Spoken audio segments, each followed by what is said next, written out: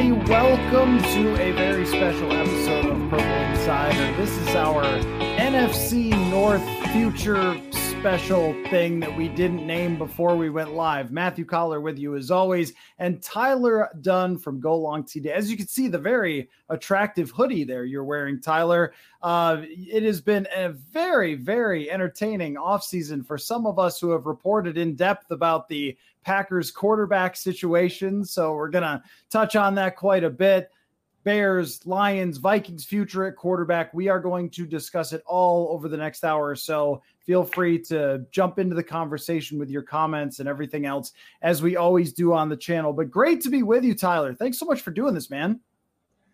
Hell yeah. It's always great to talk a little NFC North with you, Matthew Collar. It's I feel like we were just sitting out there in Egan, right? At that brewery, BSing about the Vikes, the Packers, and man, time flies. So it's good to be here.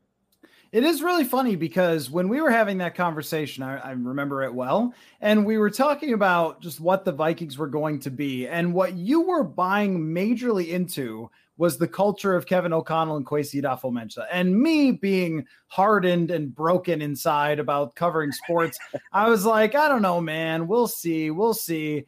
And I have to say, even though last season you can look at point differential, you could say a lot of things went their way and luck and so forth, and we have talked about that on the show. The one thing that was enduring and very much true was the culture that they created. And normally I wouldn't want to carry that water and say that definitively by not being in the locker room, like as a player or working in the building.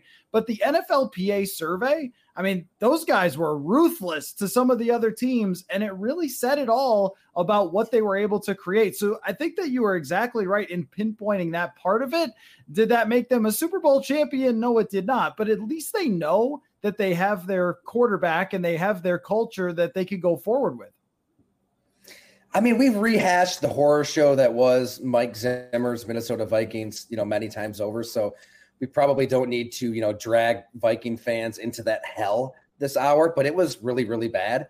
And I don't have that intimate local beat knowledge of the team. We were just texting each other about this the other day, but I do have that ability to kind of compare this team versus that team, kind of parachute in and get a quick sense for how things operate. Like with this GM, this coach, do players like it here? Do they hate it here? What's the atmosphere? And you could just sense that 180. I mean, talking to Viking players under Zimmer and then talking to Viking players under O'Connell and then sitting down with Kevin O'Connell and really hearing him break it down, it didn't come across to me as just total mumbo jumbo, cliche BS that you'd hear at a conference in Silicon Valley. Like it was real. Like he knew, all right, this is a team that's going to face adversity in a very real sense on a game-to-game basis and at some point in the season, and we need to have a team that can take that head on.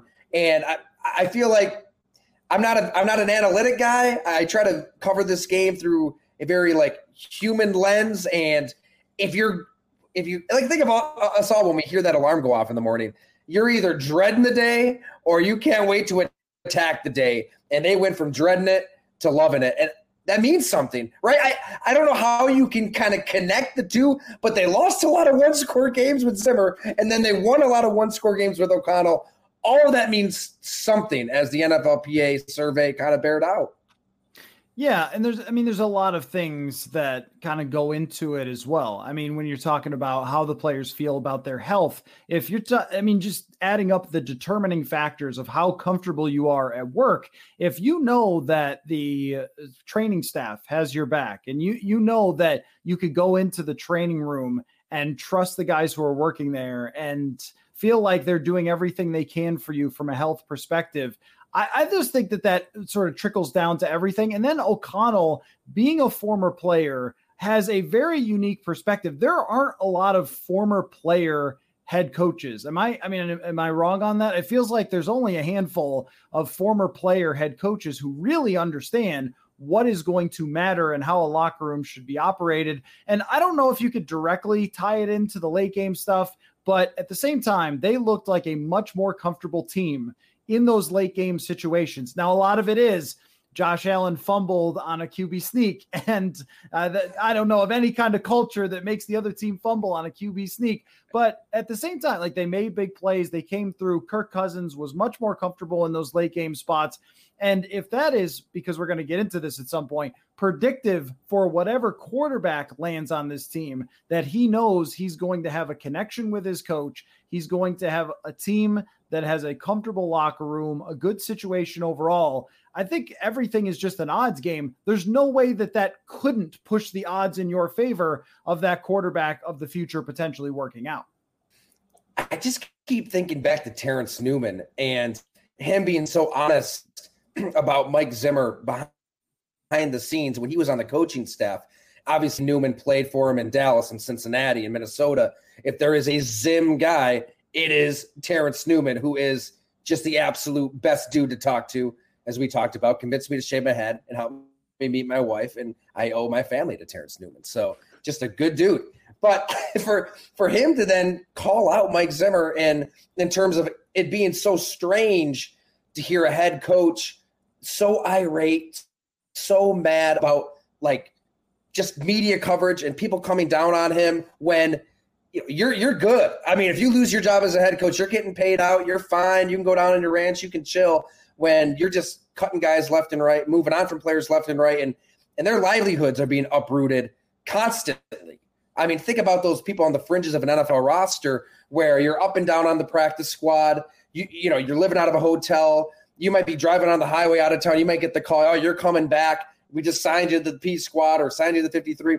And Kevin O'Connell lived that world as a quarterback. He knows what it's like to be an NFL player getting jerked around by a callous, cruel business. So he can just relate to these guys on a very human level, day-to-day level.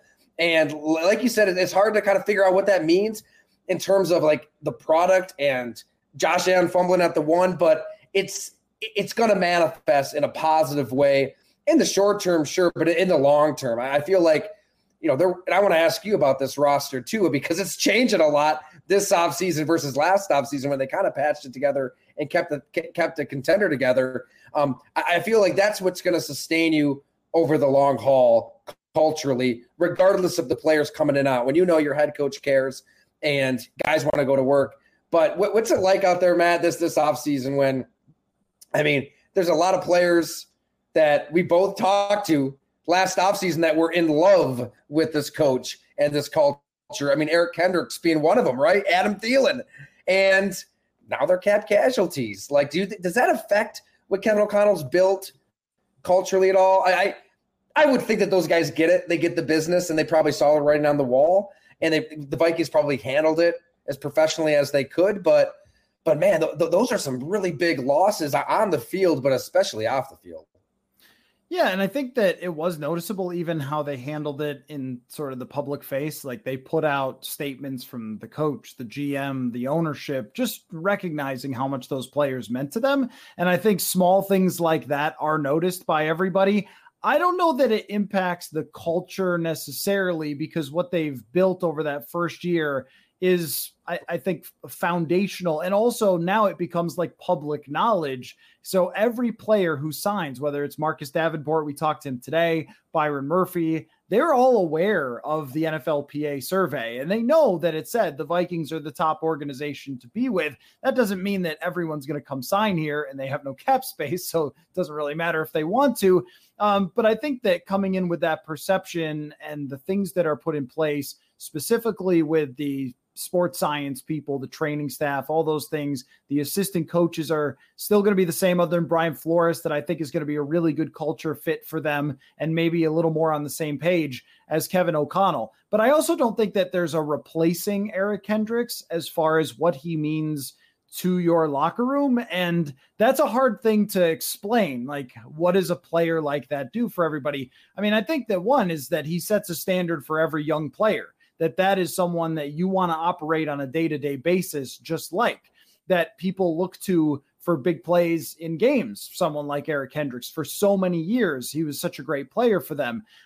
They could probably also look at it like, in a way, he was a victim of a scheme that didn't fit him and maybe didn't deserve to be shown the door. But also everybody understands Like, this is how the thing works when you run your salary cap all the way up. But they do have this odd mix, and they also lose Patrick Peterson as well. Like, that's pretty big loss for them in their locker room. So now they have kind of this odd mix where it's no longer Thielen as the elder statesman on that side with the receivers. So now it's Justin Jefferson. This is your show. This is your room to run. And Kirk Cousins has never really been that guy, even though last year I thought that he connected better with his teammates and his coach by far, but he's never been the I own this franchise, the Joe Burrow, the Josh Allen, this is my show, and everybody follow me. He's never really been that guy. Dalvin Cook might still end up being out the door as well. That's another person that everyone kind of looked to. So in a way, you could say it gives more opportunities for them to bring in people that fit what they want and weren't part of an older culture. But the veteran players embraced it so much that now you kind of have to ask a new group of guys to do that as well. And the weirdest place that they're in, I think, is just the transition of this roster and whether it's actually transitioning to something else at all. Because it's like, well, Kirk is still here, but restructured, so it's not a long-term thing. And we still don't have answers on Zadarius Smith or Dalvin Cook. We have superstars that are young in Christian Darrisaw and Justin Jefferson. Defensive players, some of them on the way out, some of them on the way in. Like, it's not a conducive roster where you'd be like, okay, Super Bowl or bust, everybody. Or you'd be like, well, look, it's going to be a hard year, but it could be really fun and lots of developing players. It just continues to rest somewhere in the middle. I thought it was going to go one way, more toward that development range, but it is just sort of sat there in the same place that it's been for many years, where you can only culture so much, but if you go 8-9 a few years in a row, no one's going to be happy, and you know that. Yeah. So you're telling me what the Vikings need to do, I don't know, a month from now is find themselves a really good hooker is what they've got to do here, right? Are you? I don't know. I don't know how. There's going to be some fun headlines, when they draft him. Are you a hooker guy? Are you a guy who loves a good hooker from Tennessee?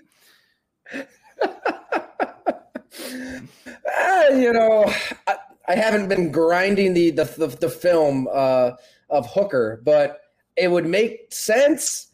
I mean, you know how much I love, and we're going to get into it, the Green Bay Packers and Jordan Love. And man, for 3 years now, I love the approach with Jordan Love and taking a quarterback when you don't necessarily need to take a quarterback.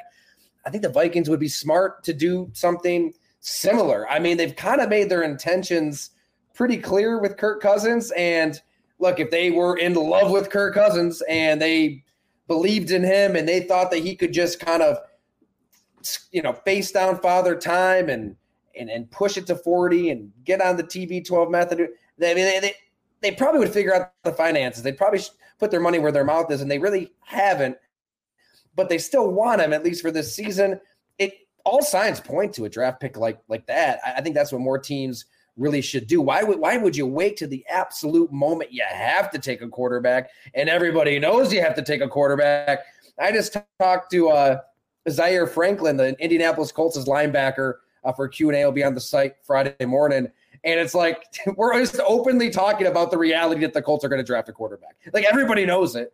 So there's no secrets. And they might even really get a good one. That's their franchise guy for years and years. But I think that the smart teams plan ahead. The Vikings strike me as a really, really smart team. A GM who's been kind of immersed in the numbers and a head coach who's been immersed into the human element of the game. It's a great combination. I don't know if he's good, whether it's Hooker or somebody else. I don't know. Whether they move up, they move down. I think taking a quarterback would be unbelievably smart. And I like Cousins. It's hard to figure out. Like, they want to compete now, yet they want to make sure they're not screwing themselves over for the future. If there's a benefit to that, right, you kind of keep the whole NFL off balance. I don't think anybody really knows what the Vikings are going to do. Oh, that's very clear. When you have Jeremy Fowler saying they might chase Lamar Jackson and you have Daniel Jeremiah mocking them Hendon Hooker. By the way, lots of websites that you can go to watch film of Hooker if you want to. Those websites are out there. Just watch for a lot of things to get downloaded. A lot of Hooker content. Yeah, a lot of content. Juicy Hooker content. Yeah. And it's funny that I accidentally played the wrong intro, and we have a version of the show called Fans Only, not Only Fans, but maybe Only Fans will have to do the hooker content. Anyway, put that aside. The Hendon Hooker idea, this is where it's very difficult for me, Tyler, because the other ones I would totally get if any of the other four guys dropped into the Vikings ballpark and they went and they acquired one of them.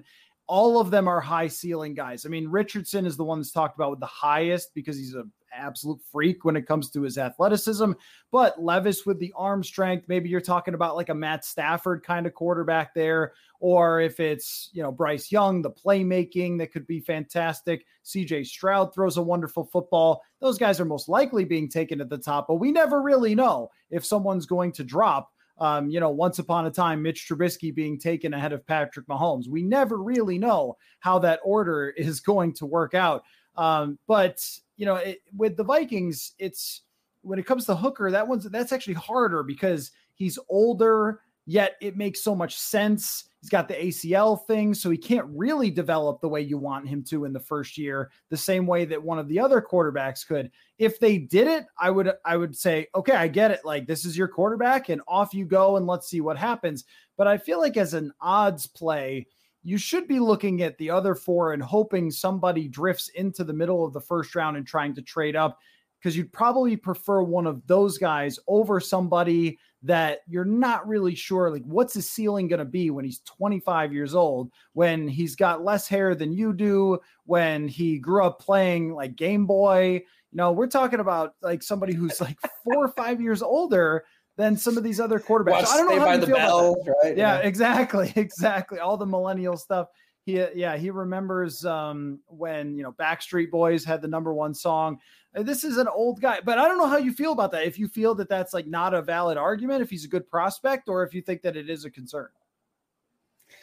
Yeah, I mean, I'm not a mocker. I'm not going to pretend that I'm this like draft expert who, watched all the Hendon Hooker footage that one can watch.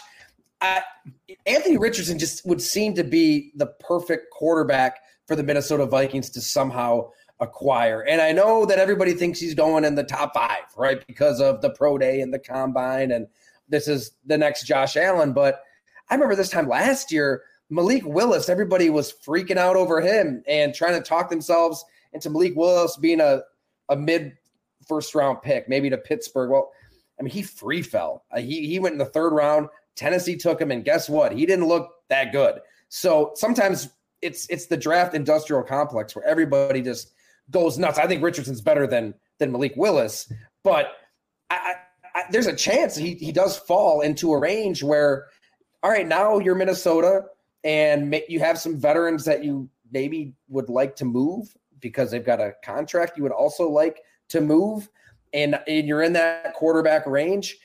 It gets a little dicey. You'd have to have things kind of set up ahead of time. I'm thinking back to Buffalo and how they ended the drought. They didn't have a good draft pick, but they did have an extra first, remember, from the Patrick Mahomes trade the year prior. But they used Cordy Glenn to kind of move their way up into Josh Allen range. Maybe there's a player on the Vikings roster that allows you to move up. You're going to have to part with a talented dude that's going to hurt you in the short term, but bringing on a project like an Anthony Richardson where he doesn't have to play year 1, maybe he doesn't have to play year 2, however that shakes out, it's worth it because of the upside down the road.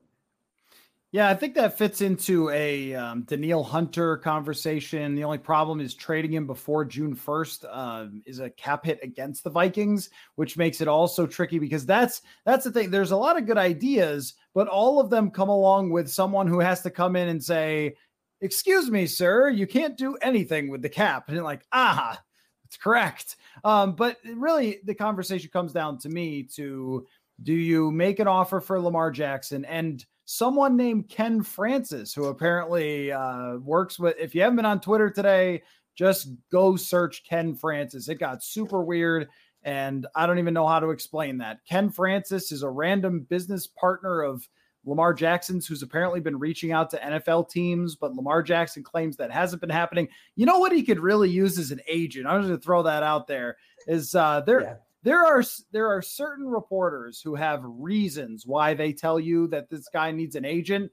And I'm just going to say I have no affiliation with any agents except for our friend Jeremiah Searles, who, is on the podcast. But aside from that, so no reason to support him getting an agent other than stop making a clown show of your situation, which is what Lamar Jackson has consistently done. But aside from that, if the Vikings were to go completely nuts and try to get Lamar Jackson, okay, that's fine. And that's fantastic. They would shoot up on DraftKings for their odds to win the Super Bowl next year by a lot. At the same time, that doesn't seem all that realistic, especially if you have to bring Ken Francis and his workout machine or something with him. But it seems like it comes down to, if opportunity arises to take a quarterback this year, that they should do it. And if it doesn't, then next year they have to do it. And that is what you're talking about, is when you get backed into that corner where you have to draft a quarterback, it becomes much trickier because everyone is going to, and this leverage conversation is something we'll definitely get into with Aaron Rodgers. But when you have to, then everyone goes, you know what I'd like is another first round pick from you, because seems like you don't have a quarterback. And how do you time out that player's development with Kirk Cousins leaving, right? You'd rather have them develop for a year and then for him to come in. But I think you make a good point about, I was listening to Thomas Dimitroff and Eric Eager talk the other day. Thomas is a former NFL GM, and he said his evaluation on Anthony Richardson was like a mid first round pick because he doesn't have the numbers to back up the athleticism. If the NFL looks at it the same way and nobody gets crazy desperate, I think they will. But if nobody does, then it could be kind of intriguing for that to happen. But I think that the Vikings are in a very difficult position. They have to try to escape this middle. And you mentioned for the Bills, the only way they did it, they got out of the Doug Marrone and Rex Ryan middle, was drafting Josh Allen. There's really nobody else that can do it for you except for the quarterback.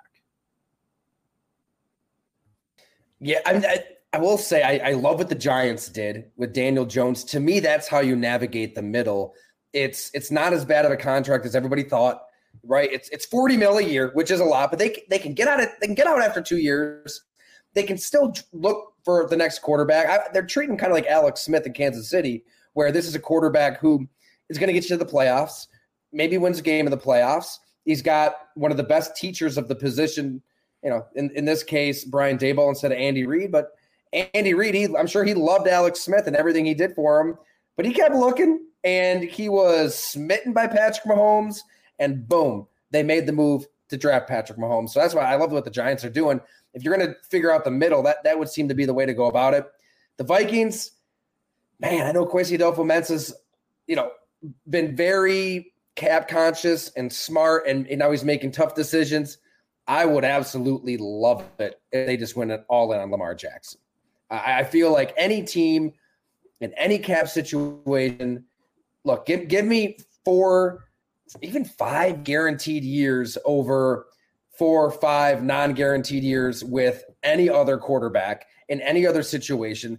I think everybody's overthinking this thing. If he takes up a 5th-year cap, so what? If you have the risk of injury, so what? Right now, he's in his prime. He's a quarterback unlike any in the NFL. He'd be playing in a dome on a fast track in the NFC where there's not a lot of elite quarterbacks. I think he's instantly the best quarterback in the conference. And look, maybe he's only Lamar Jackson for the next 4 or 5 years. I think that'd be the duration of his contract, and it would be absolutely worth moving mountains to make that happen. And I mean, Jeremy Fowler's as good as it gets. I mean, this isn't coming out of left field. We should probably keep an eye on that. I agree with everything you said, and I think that if you are going to go down swinging and you fail by getting an MVP of the league and pairing him with the best receiver in the league, then so be it. Then it is what it is. Then it is what it is, and it's pay both whatever they want. Who cares? If you're gonna failing by staying with the same quarterback who's gotten you to the same place year after year is much worse than failing by going all in and taking a big shot to try to win the Super Bowl. And if you're going to do it now before the NFC drafts more quarterbacks and maybe they become great quarterbacks, because right now there's not a lot of those. You would shoot very much to the top of the list of teams for Super Bowl favorites. I think it would probably still be Philadelphia, San Francisco, maybe Dallas gets in that conversation. But after that, I mean, you're probably right there with Dallas, if not better. immediately. And this is an NFC North that does not have a definitive, oh, this team is going to run over everyone. And we'll talk a little bit about Detroit, but like they're in a great spot. And I think they're going to be a really good team. But if you have Lamar Jackson, you can score with Detroit and you can score with anybody in the league. Like you have a chance to be a top 5 offense pretty much instantly if that ends up being the case. And if you have a top 5 offense, you can compete for the Super Bowl. I think that is like one of those easy, you don't even really have to think about it. It's really just all the levers that have to be pulled all at once. Like, how do you make this work? By trading Kirk Cousins after June 1st, signing Lamar Jackson, signing Lamar Jackson's business partner, like getting him to changing your offense, right? Right. Because you're going to be probably through, by the time you can actually make this work, through OTAs, through minicamp, and then he's showing up here. Again, not impossible because Brett Favre did it once upon a time in the middle of a training camp where they were running out Tavares Jackson and our buddy Sage Rosenfels. So I don't think it's impossible. It's just that a lot has to happen, and he has to want to come here and play for the Vikings. How do you make all that work? Oh, and by the way, the Ravens you have to offer so much that the Ravens have to say, okay, you have them. Like that is a very hard standard meet with the way that's all set up. Do you have any more Vikings questions for me before I ask you about the Packers? Because you have done a ton of reporting on that. Yes, actually I do. Zadarius Smith, what's going on? I think our readers, listeners that go along would love to know what's up with, a former Packer, of course, but he was unbelievably honest ahead of that matchup with the Packers. He wanted revenge. He didn't like how it went down in Green Bay. He sounded rejuvenated, refreshed in Minnesota, back with, the man who coached him in Green Bay that he loved, Daniil Hunter on the other side. He was so jacked up, and then he performed. What's the state of the union when it comes to Zadarius Smith? Can you ask him for me? I'd love to know what he thinks, because so last year, midway through the season, it looked like the best signing of the offseason. He had like 9.5 sacks through 10 weeks. He was top of the NFL in pressures. And I remember writing a piece looking kind of deep into the defensive MVP conversation, and he was right there. And then the second half of the season, he got a half a sack. His PFF grade dropped by 20 points. The pressure rate dropped, the win rate dropped, and he was battling a knee injury for the second half of the season. Put 2 and 2 together there, and you have a guy who's in his 30s who probably can't be great over a 17-game season. So I think that the Vikings wanted to bring him back this year, but just on either a restructured contract or his regular contract that he signed last season, because it's still pretty favorable for a good pass rusher. But he doesn't want that after a big season where he ranked in the top 10 by PFF and total pressures and had a bunch of sacks. He wants to go back out to the market and look for the money. The problem with that is after the first week of free agency, pretty hard to go look for that money. So, we'll see how it goes. But I think that ultimately what they're trying to do is trade him, because that's more advantageous to the Vikings cap than cutting him. But you know what happens when everyone knows that you need to trade or cut somebody? They just go, meh, we don't got anything for you. So it feels like right now everyone's in a holding pattern. Zadarius thinks he's gone. The Vikings are trying to find somebody to trade him to. But it's weird that it has not been figured out by this point what is happening with him, because it feels like the clock is ticking.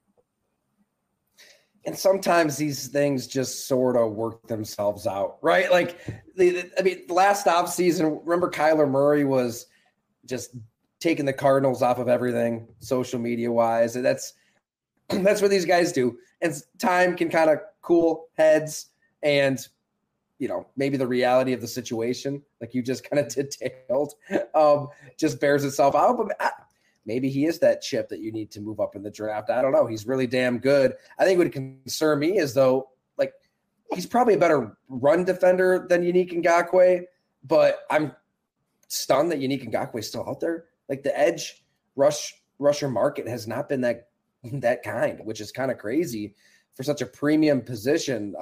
You can really get bargains right now. So yeah, you're probably right. It's probably that money is just not out there for him, sadly, which is too bad. I want every player to get as much money as they can possibly get. So you need to be the first guest in Purple Insider history to run and grab their laptop charger. Is that what you're telling me? I am. Yes. So, this is a fairly new laptop, maybe not 2.5 years, but the battery has been dying on me pretty quickly. I thought I was going to be good, but I'm down to about 7%. So I got to go snare that now. Okay, go. Just over here. Yeah. Be really quick. Okay. Yes, we'll be back. All right, I'll continue to talk about Zadarius Smith while you run away. And don't trip on the baby gate, because then I'm just doing the rest of the show in my little screen here. But with the Zadarius Smith thing, for sure, this feels weird talking to a chair, actually, at this moment.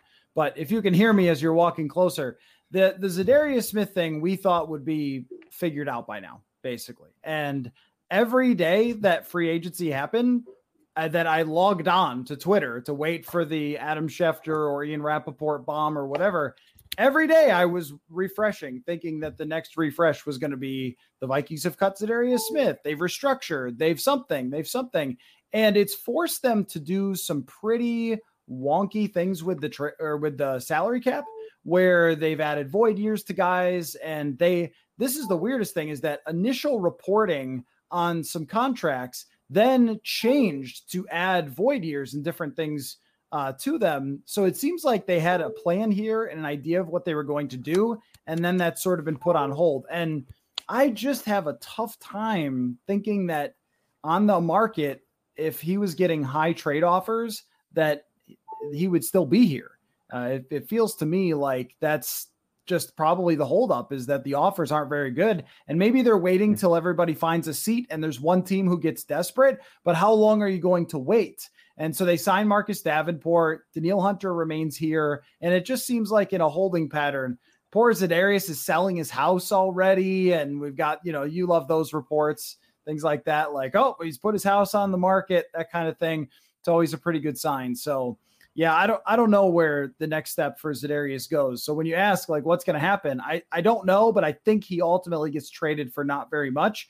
And then he is unhappy with his new team. And this could be part of it too, because he's going to want a different contract and more money from whatever team he gets traded to. Man. It's a lot of moving parts to all of this that have not been resolved. But let's switch gears a little bit to the Packers and Aaron Rodgers' situation. Now, Bob McGinn on your show was, I think, the first to say that this is over with Rodgers and the Packers. That has completely come to fruition on Go Long. That's why I subscribe to Go Long TD, by the way, and everyone else should as well. But, this... And everybody should subscribe to Purple Insider. Sorry, I got to give you your love, too. Purple Insider, to my listeners, subscribe now. I think this is like everyone actually will end up happy. Like the Jets will be happy they got their guy, and the Packers will be happy they're done with a fading, expensive, aloof quarterback. And Matt LaFleur can actually kind of have his own quarterback to build on with. I mean, this is like an all's well that ends well situation as soon as they can actually complete this trade. It really is. I mean, this was the number one trading partner all along, even before they added Aaron Rodgers' buddy, Nathaniel Hackett, as offensive coordinator. This was a team with a really good roster around the quarterback that is sick and tired of swinging and missing in the draft. Sam Darnold, Zach Wilson. As an owner, you don't want to see your GM and your coach go down that road again.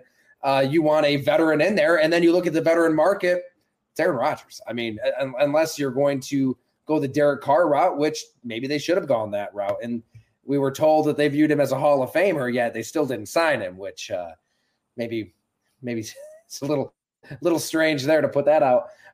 It's Aaron Rodgers, and I think that I don't buy the 90% retired mindset into the darkness. What he has said publicly tends to be a little less than truthful, when it comes to being immunized and what have you. So you have to take these sit downs with Pat McAfee for a grain of salt. I don't believe that for 1 second. And he's trying to just bash the organization and distance Brian Gutekunst and the current Packers regime from Bob Harlan and Ron Wolf and Ted Thompson and the prime. And Gutekunst came up under Ted Thompson. That was his mentor. He's following the same exact playbook as Ted Thompson. as he did with, by the way, Aaron Rodgers, where he develops him for 3 years. You move on from an iconic Hall of Fame player. Jordan Love is the one who changed the calculus here. And I think on the outside looking in, probably a lot of Viking fans even are wondering, how in the hell are you just moving on to Jordan Love after you gave Aaron Rodgers a 3-year, $150 million extension? He's offered the 2 MVP seasons. Well, Aaron loves to tell us a million times over how me winning MVP changed their plan. Well, Jordan Love changed everybody's plans. After you signed that contract, all he did was bust his ass day in and day out with Steve Calhoun, his personal quarterbacks coach, who's in direct communication with Matt LaFleur throughout that offseason. You blow off OTAs. Patrick Mahomes is bringing everybody down to Fort Worth, Texas. And they lose Tyreek Hill. Hey, everybody come down. I'll give you a crash course on Andy Reid's offense. You're doing, I don't know. I guess the Taylor Swift singing and the Hawaiian vacations, that was the prior offseason. This time it was the ayahuasca interviews and talking about shrooms on podcasts. And he blew it off. Jordan Love didn't. He worked with the first team offense and OTAs. And that's when players told me they saw a different Jordan Love. And it only got better from there. The preseason games, you really have to watch with your own eyes. You can't look at box scores. He was incredible. Some of the incomplete passes in those exhibition games against New Orleans, San Francisco, and Kansas City were better than anything Aaron Rodgers did in the regular season. I mean, it looks like a young Aaron Rodgers out there with what he's doing outside of the pocket. And then he did get his chance, obviously, against Philadelphia. Was great. And then he actually worked with the first team offense the final 2 months of the season in practice. Granted, Aaron Rodgers started the games and finally kind of turned the corner with his receivers and got something going. They beat some bad teams and, 2 ahead, the concussion, all of that. But Jordan Love worked with the offense. So they saw behind the scenes. And as Bob McGinn reported, 5 weeks ago at this point, they saw enough to know we're moving forward with Jordan Love. Everything else is secondary. Figure out finances, figure out a trade partner. All of that stuff will be figured out when the time comes. It's Jordan Love time. We're moving on from Aaron Rodgers. I'm certain all of the other stuff doesn't help, right? The attitude, the selfishness, the weirdness overall. They're calling out your teammates publicly on a radio show when you're not playing well yourself. That stuff doesn't help. But I think at the core of the decision, it's Aaron Rodgers looked like a 39-year-old quarterback who wasn't seeing the field. Jordan Love looked like a 24, 25-year-old quarterback who has been dying for an opportunity, has developed, is athletic, has a big arm, and now needs to start games. That's why they're gung-ho about this. And it's all but done. I'm sure, they're probably trying to figure out, who has the most leverage here. It's a game of chicken at this point. Who's going to flinch? Green Bay probably wants a first-round pick, I'm guessing, wants them to take on a lot of this money. When push comes to shove, they'll get a deal done. And you're right. I think it's best for both parties. I don't think it's going to end well in New York. But for what they are, desperate owner, really good roster around their quarterback, in need of a veteran, it's your best option probably. Yeah, I mean, the Jets thing could very well end up like Russell Wilson going to Denver, where you just have somebody who is washed. And I mean, he's got to be willing. If he shows up at OTAs for the Jets, they got to be like, the Packers, like, what? And Packers fans, like, what? I mean, that's the thing. That's the thing, I think, of all the hypocrisy that we could get into with the things that Aaron Rodgers has said and done, kind of reminds you of like a really snotty philosophy student in college who just sort of makes their own truth out of whatever information that they can twist and turn and acts like they're smarter than everybody else. I took philosophy in college. And there were some of those. Man, we all had those classmates. That's the perfect analogy. Yes. So somebody who really knows nothing and acts like they know everything, but maybe some people think that's us, but anyway, the point is just that the point just being that Aaron Rodgers publicly kept commenting on the offense and the receivers. And it's like, well, if only someone had showed up for OTAs and minicamp where it would have been a great time to have this discussion about whether there was too much motion or not. Like, this is your job. Like, that's what you were supposed to be there for. And it seems like at every opportunity, it's one of those relationships like maybe you've had in your life. I have not had this. I don't know if you have, where it's just things become so ugly between the two people where it's every opportunity to take the shot at the other person, to do the smallest thing that's going to irritate the other person. It's like that's what Aaron Rodgers was doing to the Packers. And once he lost his Devontae Adams, it was a lot harder for him to be like, I'll treat you however I want because I'm still winning MVP. As soon as he wasn't, they were like, out the door, bro. And I think that now it is a good situation in a way for Jordan Love in that he's had time to develop, but also not a great situation because the cap isn't going to be easy. The receiver that they have, I say receiver because there's not multiple of them, is only in his second year, Christian Watson. The rest of them aren't that great. The offensive line isn't that great. And that rookie contract is running out. So even if he is good, he becomes expensive. I think that even if Jordan Love is really good, it's still not the easiest situation for him to be dropped into. And part of that is because just Rodgers is the way that he is and drag this out forever. But also just like this is the reality of the NFL. You only get one rookie quarterback contract to deal with. And his was used basically sitting and watching Aaron Rodgers. You know, you made so many great points there, Matthew. The comment on like, if you're concerned about the offense and your young receivers give a shit is so true. And I talked to one of the wide receivers who loves Aaron Rodgers. I mean, he really was trying to be cautious with his words because he doesn't want people to think, oh, I'm anti-Aaron. He's really not.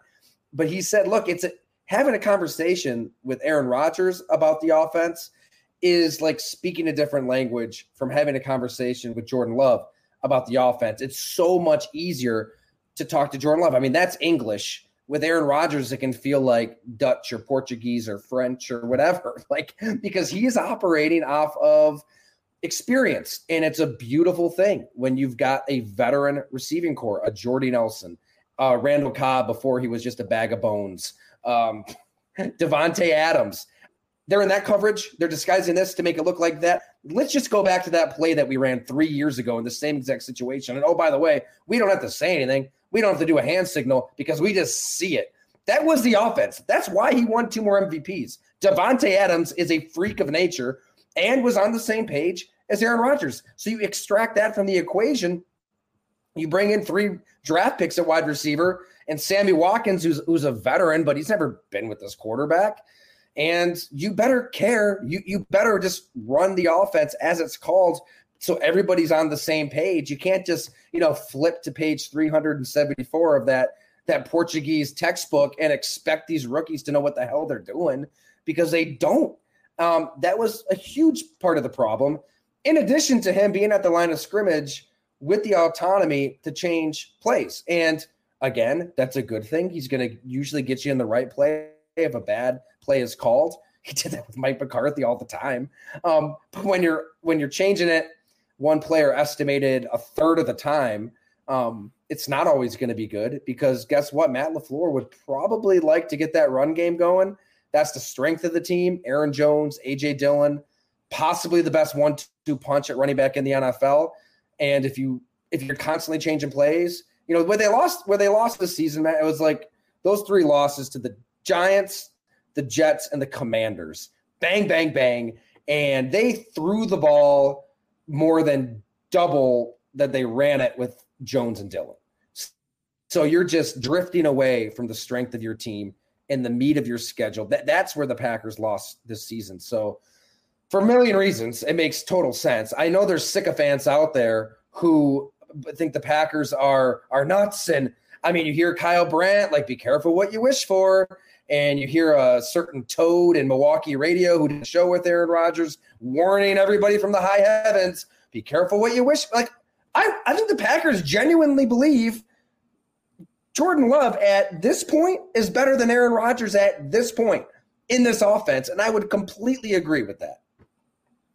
Yeah, the be careful what you wish for thing is funny because it's not like you can really go back and have Aaron Rodgers from even 2 years ago. Like, this is how age works. Like, I mean, I guess there might be a difference if fans are throwing dirt on Aaron's grave, like, yeah, good riddance or something. Like, well, hold on. I mean, he's one of the greatest quarterbacks of all time. And your friends over to the West in Minnesota would have given off, any number of appendages to have a quarterback of that level to pair with all of their elite receivers over the years instead of just going from quarterback to quarterback. So I get it from that perspective of you should really appreciate that you are about the luckiest team. It's almost like if the Chicago Bulls had drafted Kobe Bryant or something and gone from Jordan to Bryant. I mean, it's really that sort of level of thing that they've had, and there's no guarantees that the next guy is like that. So appreciate what you had. But as far as the future, how would this not be the right thing to do? I mean, of moving on from somebody who had their worst year that is taking up all your cap space and holding back your next quarterback. He's not a part of the future. You aren't winning the Super Bowl next year. Why would that not be the right thing to do? It seems like it definitely is. Now, the question for me that I have for you anyway is, over the next 3 years, who wins more games, the Packers or the Jets, after this trade is done? We know it's going to get done. Green Bay. I really think Green Bay will win more games. I could be wrong. Maybe he's back with Hackett and he's happy and he cares and he shows up in the offseason and his legs are under him this time around. I mean, that's the other thing. Think about all those classic Green Bay, Minnesota games. And Minnesota won their fair share of games. It's been a true rivalry. But he's having these impossible escapes. You know, you'd see a free runner and you would just expect the touchdown. He didn't have his lower body this year. I mean, not only was he mentally not getting on the same page or helping those receivers get on the same page, physically, it was pretty obvious he didn't put in the work as well. So I can't, as motivated as he'll be, and he'll be motivated. He's going to want to stick it to Green Bay, stick it to people like us. I don't know if he just flips that switch. And the AFC is loaded. The AFC East is loaded. Vic Fangio taking over as DC in Miami and bringing Jalen Ramsey. Man, I love that defense. I mean, Bill Belichick is still kicking. Buffalo's playing cap gymnastics right now, but they just won 13 games. That alone, and obviously I like Jordan Love more than most. I think it's still a really good team. They still have a good mix of youth and veterans. Aaron Jones took a pay cut to stay. Christian Watson could be a potential star. They're already working together out with Steve Calhoun right now. Watson, Dobbs, Love, so they're getting ahead of the curve there. I think Green Bay wins more games. I think it's worth noting, too, when you just collapse in the playoffs year after year after year, for so long it was everybody else's fault. Mike McCarthy, Ted Thompson, Brandon Stick, the defense, the line, the weapons, everybody else has fallen on the sword. I think Green Bay reached the point where you're the problem, Aaron, right? You're the issue here because look at how these last few years ended. Tampa Bay, right? Tom Brady is just basically punting up interceptions to you throughout the second half. You don't cash in. 3rd and goal before the infamous 4th down where Matt LaFleur opted for a field goal and Rodgers is poking fun with the contestants on Jeopardy about it. The play before, you had an opportunity to run it in, and you didn't. You threw across your body to Devontae Adams, who was double covered. Cowardly play. The next year, San Francisco, Jimmy Garoppolo, injured. I don't even know what he was at, 50%, 40%. He beats you at Lambeau Field. You do nothing offensively at home as a number 1 seed, forcing another ball to Devontae Adams on your last throw when Allen Lazard is wide open right in front of you underneath. That could have just changed that game. And then last year, a virtual playoff game against Detroit, Lambeau Field, you win and you're in, 2 of 6, 12 yards, interception in the 4th quarter, apathetic, just didn't really care. And I tell you what, I bet if Matt LaFleur is being honest with us right now, he's probably thinking the same exact thing Mike McCarthy was thinking in the 2007 NFC Championship game against the New York Giants in the cold when Brett Favre looked like he didn't want to be there. I think that McCarthy probably would have, looking back, hand the ball to Aaron Rodgers because they saw what he did against Dallas earlier in the year. Maybe he wins that game, just like Jordan Love probably wins that game at Lambeau Field against Detroit to get them in. So when you have all of these just meltdown, epic, depressing losses to end seasons, somebody has to be held accountable. And eventually it has to be the quarterback, regardless of what he tells us on the Pat McAfee show. Yeah. So that was a lot of fire that you just breathed. And the funny thing is about like what you're doing right now on the show is that I can hear Vikings fans in their brains like really enjoying the Aaron Rodgers commentary because it's more blunt than you usually hear about Aaron Rodgers, but also being terrified of what you're saying about Jordan Love because like the signs are pointing in a good direction for him. I would not go as far as you with that. And remember, I'm covering a team that has only been in the playoffs twice since the Minneapolis Miracle and has only been in the NFC Championship how many times since Hendon Hooker was born in 1987. They have only been since 87 it has been 98 2000, let's see, maybe 4 times in the NFC Championship, and Aaron Rodgers was pretty consistently in a position to take that team to the Super Bowl and only did it once and won the Super Bowl once. But again, I'm coming from a perspective covering a team with no Super Bowls and no MVP quarterbacks and all those things. So I can't say like, wow, it was really Aaron Rodgers' fault every time and things like that. And I know you're not saying that. I'm just like, that's how Vikings fans would love to see it because they dislike him so much. But that version is gone. Like that's the key point here for me is the version that you're hanging on to that did have such great seasons. And look, Drew Brees lost some tragic playoff games that I wouldn't take away from him either. It happened to Dan Marino. Like it happens, right? It's the NFL. It's hard. But that version that got you there as the Packers so many times was never coming back. So they had to move on. They had almost no other choice. And boy, did he make it easier every time, every week, going on and having these ridiculous interviews with Pat McAfee where he just, sometimes is either spewing nonsense or just flat out lying. And like, if you're the team, you're like, thank you for poisoning the well so much and making this much easier actually to let you walk out the door. That's what's remarkable to me is like Brian Gutekunst has to be thrilled. Like, thanks, man. Because now everyone is happy to see Jordan Love coming and we don't even have to have this conversation with the fan base. I'm just laughing because it's like, I guess we have to keep watching that show, right? We all tuned in, but like Kalen Kaner writes that great story on a lot of the stuff we're talking about here, young receivers trying to get on the same page as Aaron Rodgers, all of these players just on the record, openly discussing it. And Pat McAfee just blatantly lies, anonymous sourcing, all these anonymous sources. And then when he referenced Bob McGinn's report at our site, he's like, he writes up, all he did was talk about his instincts off the cuff, no sources. No, like Bob said he talked to people with intimate knowledge of the Packers planning. So, I guess that's how true misinformation can just spread on a large platform, which is just ridiculous. But, that's this safe space and he's comfortable with Pat. So that will continue, I'm sure. I think you're right. I think Green Bay is like, yeah, thanks, Aaron. This is making it very easy for us to move on. And honestly, they got their backbone back, which is great. They're finally showing some balls here and standing up to Aaron Rodgers. And look, he'll have a street named after him. He'll have his Packers induction, his Hall induction, his number will be retired. Everybody who's mad right now will like wrap him in their warm, loving arms a few years. But it always ends poorly. And I think that was probably my takeaway from that last McAfee appearance. It's like he's so distraught and annoyed and upset with how Green Bay is handling this all. That's the case for every iconic quarterback when they leave. Show me one hunky-dory like exit. It's only happened. I don't even know when it's happened. Even Tom Brady, Peyton Manning with the Colts, Ben Roethlisberger, all of these guys, Joe Montana. The incredible story just written by Ray Thompson at ESPN. It still bothers him how that ended. It ends poorly for all of these guys. Yet he's really acting like he's the only one. He says I'm not a victim and then makes himself out to be a victim for an hour. It's making it very easy for Green Bay. I'm sure they want to get as much as they can, but they cannot wait to move on with Jordan Love.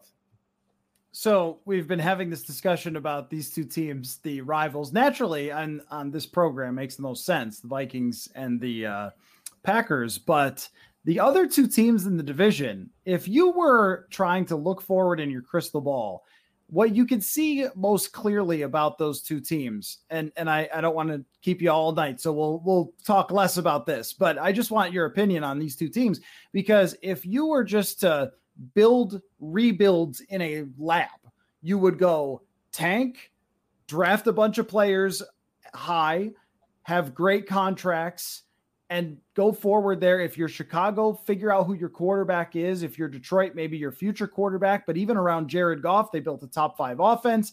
Like, just put all these pieces together, put a bunch of poles in the water, and that's a pun. And, try to get as many good players as you can and rebuild this thing as fast as you possibly can. And I think that for Brad Holmes and Ryan Poles, both have been masterclass on how to rebuild. My question for you is, which one's going to work most, Detroit or Chicago? Detroit. I mean, I think that people were kind of laughing at them a couple of years ago when they, it seemed like a win-win for both cases. But the Jared Goff piece in that trade was like, okay, you got to absorb that contract. That's the downside of the deal. Well, Jared Goff looked really good last year within what they're doing because they just rebuilt in a totally different way, in my opinion. I mean, they started on the offensive line. I did a series last September kind of on this philosophy and hung out with all those linemen, Penei Sewell, Taylor Decker. I mean, these are just hardcore ass-kicking linemen that obviously embody everything that Dan Campbell could possibly want. And it's easy to mock. It's easy to make fun of. Oh, what is this, 1967? Like, what are you doing here, Detroit? But they really wanted to build from the inside out on offense. I mean, the defense has been a work in progress, but start with a really good offensive line, be able to run the ball, dictate the terms of physicality. I mean, in that sense, football has never really changed. I mean, force players to get off of blocks, force players to make difficult tackles. That's where Detroit really started this thing. And it worked. I mean, it worked. They run, they get north and south. It's not, this zone running scheme that's about gaps and defensive linemen just kind of like moving down the line with the offensive line. No, they're running right at you, and they want to punch you in the mouth. I mean, everything Dan Campbell says is how they play. So it started there, and I think that just raises the compete level of the entire roster. And then you add in some weapons like Amon-Ra St. Brown. They had TJ Hawkinson. They traded him to Minnesota, obviously. But even like a Khalif Raven, DJ Shark, it hasn't really mattered who's out there. And they had Jameson Williams in the draft. You can start working off play action. You're getting these receivers one-on-one. Look at the Green Bay game. Jared Goff made some big-time throws because if his receiver's one-on-one with a corner and that receiver knows where he's going to cut, he can make that throw. A lot of quarterbacks can make that throw. It doesn't matter that he's not that mobile. I think they can win with Jared Goff. I'm surprised that they let Jamal Williams walk. I'm pretty close with Jamal Williams and his camp, and he wanted to stay bad, but the Lions just didn't really reciprocate that love. They wanted to go to David Montgomery. So we'll see how that works out. But with their draft capital, the moves that they made, I mean, getting one of the best safeties in the NFL at $8 million for 1 year, you've got to love everything that Brad Holmes and Dan Campbell have done. I mean, the Bears, I think, would dream of a roster like Detroit's at this point. I mean, they couldn't wait to get out of that first overall pick just to get the capital and the assets to add bodies because they just don't have them right now. Yeah, I think it's an interesting discussion because for next year, there's no question Detroit is going to be the far better team than Chicago, as long, health included if Jared Goff doesn't get hurt or whatever. And they are a maturing quickly roster, which is how it works in the NFL. You go to the bottom, but you draft high and you hit on some guys like Miami tanked and, they've screwed up in a bunch of ways. And yet still they have an amazing roster that they've built around Tua at the moment. And it's just all the benefits that it has. And even if your quarterback is somewhat expensive, if you've drafted Hutchinson, you've drafted Sewell, you've drafted St. Brown, these star players, they kind of balance that out with their surplus value a bit. And also keeping Ben Johnson was such a huge deal for them, their offensive coordinator. So they can run it all back with Jameson Williams in there and maybe add some other pieces as well. And they've built a whole secondary out of scratch, which was their biggest problem from last year. And I think you can make a case that in the NFC that's very, very, weak or, well, not, they've got great rosters, but very like vulnerable. Like they don't have a Mahomes or a Josh Allen or Burrow that you feel like these are just castles that you can't infiltrate. But with the NFC, it's like if one thing happens to one of those teams, they could fall apart and not be as good as they were last year. And you're right there as the Lions to have a chance, to go to a much higher level than the Lions have gone in a really long time. The one thing I wonder about, though, if I'm making a case for the Bears, what I would say is if the Lions don't draft their future quarterback, which I don't think they will, I think they will draft a player that's going to help them right away in kind of a win now season suddenly.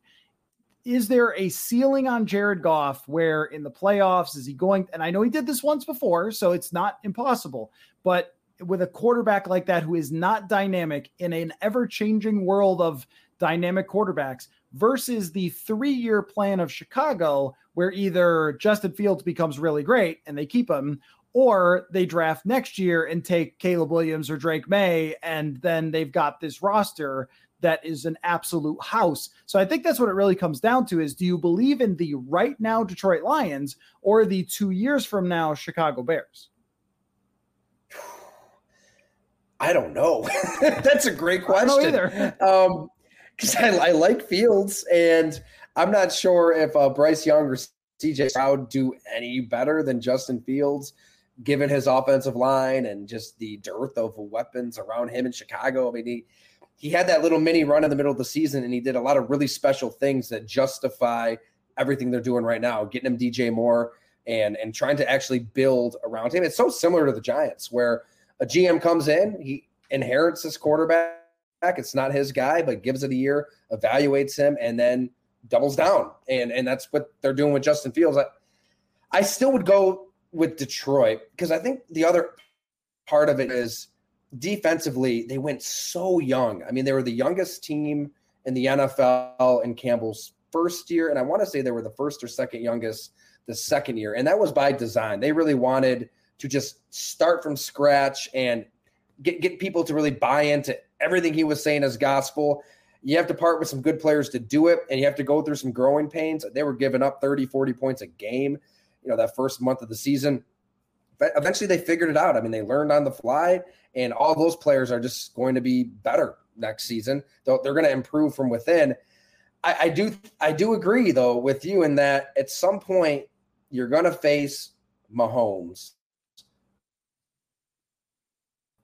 even Jalen Hurts. And he just had one of the best Super Bowls ever for a quarterback, where they're going to put the heat on you. I mean, they're going to turn it into a track meet.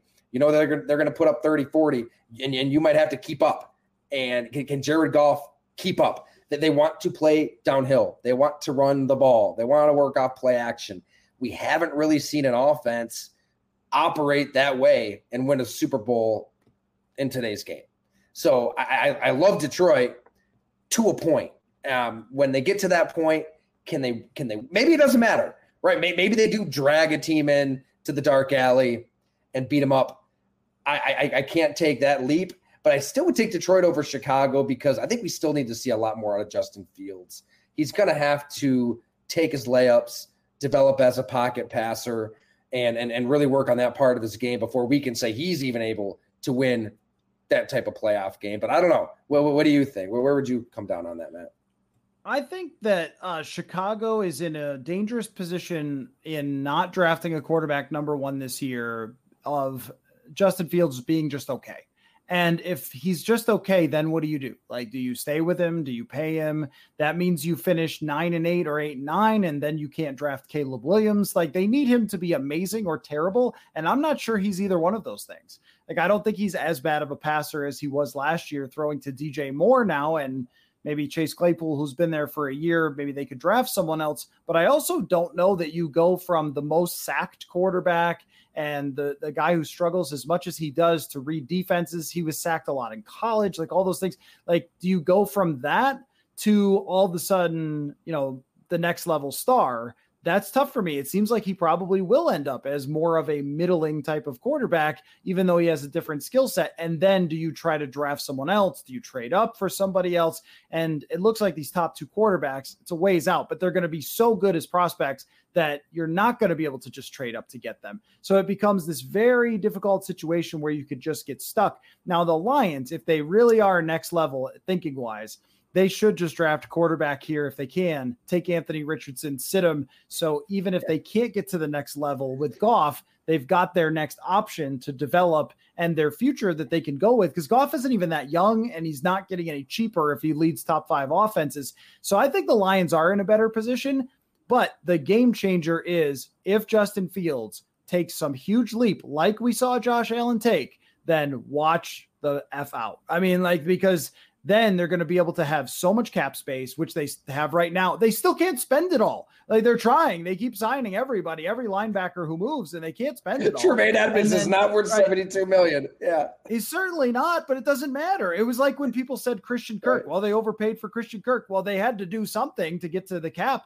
And so, all of a sudden, by next year, they could be a house, or they could be completely stuck in the middle and not sure what to do. So I think that your bet is safer on Detroit, but the ceiling might actually be a touch higher if Jared Goff remains the quarterback in Chicago.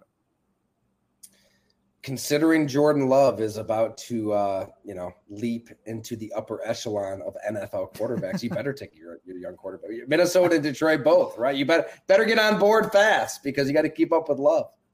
How many teams need to draft a quarterback versus how many quarterbacks are available? The never-ending question in the NFL. Tyler, this has been super fun. Just a great conversation. I'm glad. We've been like texting back and forth trying to plan, well, when's this night good for you? Could we finally make this happen? We found a time during March Madness, no less. So sorry, everybody. Hopefully you had the game on in the background. But a really good time talking Vikings, Packers, and NFC North with you. I hope that we can do it again soon. And I'm always there for you for audio issues, Vikings takes, whatever. But for my audience listening, Go Long TD. I have been a since day one subscriber. Just phenomenal in-depth content. I mean, you've always got different unique angles. Your audience participation is great with mailbags and different things. You have guests that come on with you for streams and stuff like that. So Go Long TD, make sure you go check it out. And, we'll definitely do this again, man. Now that it's a little off season, we got a little bit of break time before the draft.